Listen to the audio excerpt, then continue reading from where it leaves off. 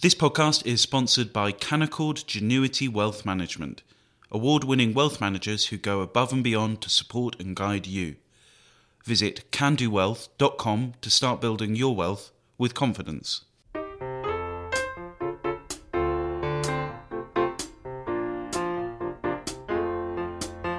Hello and welcome to Coffee House Shots, the Spectator's daily politics podcast. I'm Isabel Hardman and I'm joined by Katy Balls and James Forsyth. Well, it's the start of another week for Boris Johnson, possibly another hectic and difficult week. He's been speaking to the CBI this morning and was talking about Peppa Pig World, among other things. Yesterday I went, as we all must, to Peppa Pig World. I don't know if you've been to Peppa Pig World. Hands up anybody who's been to Peppa Pig World? Not enough. I was a bit hazy what I would find at Peppa Pig World, but I loved it. And Peppa Pig World is very much my kind of place. It has very safe streets, discipline in schools, heavy emphasis on new mass transit systems, I notice, even if they're a bit stereotypical about Daddy Pig. But the real lesson for me, going to Peppa Pig World, and I'm surprised you haven't been there, was about the power of UK creativity. James, what was the main meat of the Prime Minister's speech? I think the thing that everyone is focusing on is that he lost his place in the speech at one point. There's then a kind of, while he goes, forgive me, when he tries to find the place in the speech. But the speech very much fits with a kind of pattern of Boris Johnson's speeches, which has, I think, become particularly pronounced since his Tory party conference speech, which is they are very much very Boris Johnson riffs, almost kind of regardless of who the audience is.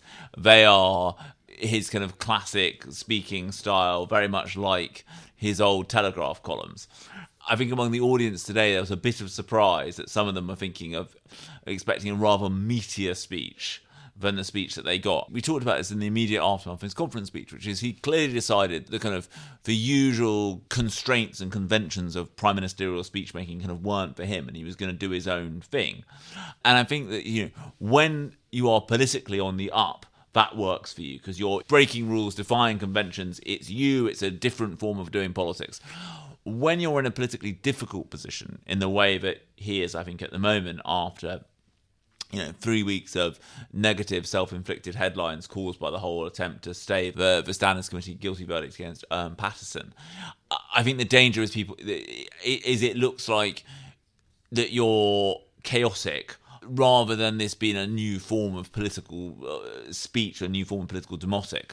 I think the challenge for him is that, especially when you lose your place in the speech, that you run into a kind of like, come on, show some seriousness thing. And you can see that Labour think there is something to be had here, because one of their main lines at the moment is the joke isn't funny anymore.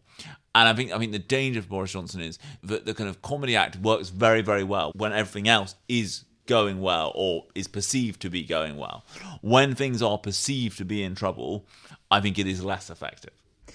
Katy, Conservative backbenchers have come back from the weekend worried not just about the boats in the English Channel carrying migrants, but also about social care, and they are threatening a rebellion on the government's social care reforms when the Health and Care Bill is being debated in the Commons this afternoon. What's their issue with this particular reform? Yes, so when the government first unveiled its proposals in September for social care, it included an £86,000 cap on personal care costs. But there's an amendment to this plan, which ultimately the government has gone for, which says support payments from councils will not count towards the cap. And charities have been quick to come out saying this is going to unfairly hit the poorest. If you have assets below 180,000, you're going to be particularly affected by this. This is a large chunk of the population. And I think there's a sense amongst Tory MPs that it's a moving of the goalpost to what was first announced. And I think that there's two issues. One is the fact that lots of MPs are worried this is going to hurt their constituents financially. Two, I think they think it is playing into this pattern of Number 10 making a decision or, a change in their course of action and not consulting, just going through with it and presuming the majority of 80 will get them there. And I think generally there is a sense that despite the unrest, the government probably will be able to ram this through. But what is the consequence of consistently ramming things through without dealing with concerns. I think you are building up a lot of bad will, which is obviously going to come to a head at some point. James, have you got any thoughts on what it might come to a head on? There are a lot of different problems that are aerating lots of different groups of Conservative backbenchers. Is there one that they tend to unite on against the Prime Minister? I don't think there is one sole issue. I think one of the problems of the government is they've taken a big step for a Tory government, which is to raise taxes to try and deal with a problem. And I think that created an impression that every problem would be dealt with by raising taxes. But instead, the amount of money raised doesn't actually totally solve the problem. So you've got this rather penny-pinching approach to basically count council's contributions towards that £86,000 cap.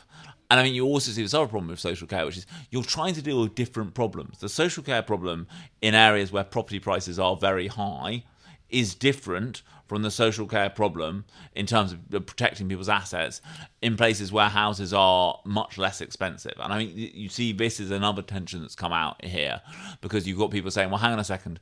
One of the Tories' both strengths and weaknesses in a way is that they are more of a national party than any of the other main English parties, and that means that they represent both seats with very, very high house prices, and now, after the 2019 election, some seats with quite low house prices. And so you see this tension coming out in the policy. I think, as you said, though, that, you know, at the moment, small votes is the thing that is most exercising Tory MPs. And I think it comes back to something that we've discussed on this podcast before, and that you and Katie have both written about, which is the government is getting into a problem of over-promising and under-delivering. So just last week, Priti Patel was saying we're going to stop 100% of the channel crossings. I don't think there's anyone who really thinks that you can realistically stop 100% of those crossings. You can aim to reduce the number. But I think the problem in this is on social care. The government said no one will have to sell their house to pay for care anymore. Turns out that's not, you know, as tonight's debate shows, that's not quite right. And I think the worry is that the government keeps making these big, really punchy statements. You saw this about the railways as well, you know, about suggesting a whole bunch of new high-speed lines. You end up spending £96 billion, and people's reaction is that all? And I think the worry among Tory MPs is that at some point, voters are going to say, but you told me that you were going to solve this problem, or you told me this would already be fixed by now. And I think that is the thing that is causing concern. And then I think the other thing that you're seeing about tonight is that, as one 2019 NTAKE Tory MP put it to me, there was a kind of sense that, you know, they were going to give Number 10 the benefit of a doubt and all this stuff that it wished to push through at speed, because, you know, after all, you know, he inherited a position where the Tory party had, I think, come fifth in the European elections, and then months later they're winning an 80-seat majority. You know, let's trust their political judgment. I think that the U-turn over the Owen Paterson affair and all the trouble that caused has led people are now looking out for the next banana skin. And so while as previously they might have said, oh, looks a bit funny, but I'll vote for that, they're now more concerned about those things. So I think you see all those forces coming together at the moment. And I think that the problem for Number 10 is there is a kind of sense there of, we need to just get to Christmas. The problem is that Christmas is still a month away, and you can take quite a lot of political incoming in that period. And the other thing is, I can't see, and I don't know whether either of you can, I can't see an event coming up that is going to allow the government to get back on the front foot. You know, the kind of good news moment isn't immediately apparent because we're into a kind of cost of living squeeze. It's harder for the government to announce it's just spending money because people will then say, how are you paying for that? And so I think this is the kind of hard yards of mid-term. I think this is going to be another difficult week for the government. Christmas itself isn't uncomplicated either, is it? Which makes it less of a respite for ministers. Katie, we've mentioned the boats in the English Channel, and it's Home Office questions in the House of Commons this afternoon, where Priti Patel and other ministers in that department are going to face questions from MPs across the House. Now, the migrant crisis is growing in salience, and the issue has been taken slightly out of the Home Secretary's hands, hasn't it? And that it's becoming a cross-government piece of work. Does that suggest that she's being sidelined, that Boris Johnson is losing faith in her ability to deliver? I mean, I think it shows that Boris Johnson does not think Priti Patel alone can solve this problem, even if she is going to talk about stopping 100% of crossings.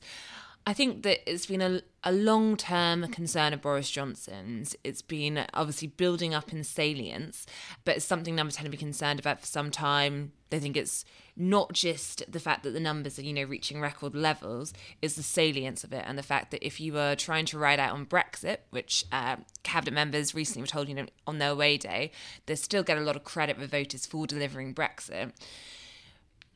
That can start to diminish if you have that visual, example of people just rocking up on the beaches. And I think that's why there is concern over it. In terms of Priti Patel, there's clearly frustration. If you think back ahead of the last reshuffle, there was lots of talk that she could be moved from a great office of state. And the main reason for that, when you heard those briefings related to boats, is someone else going to be able to solve it? Is this one for other ministers? I think the issue is more just how complex this problem is.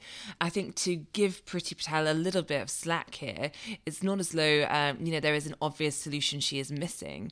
And I think that the government is going to have to start thinking about, if it's not easy to solve, maybe they need to start lowering expectations a bit on what's going to happen, because the way that Boris Johnson, even with his own MPs, because it is the issue MPs keep bringing up. They brought it up in 22 committee. I think he was also asked about when the Prime Minister spoke to the 2019 intake.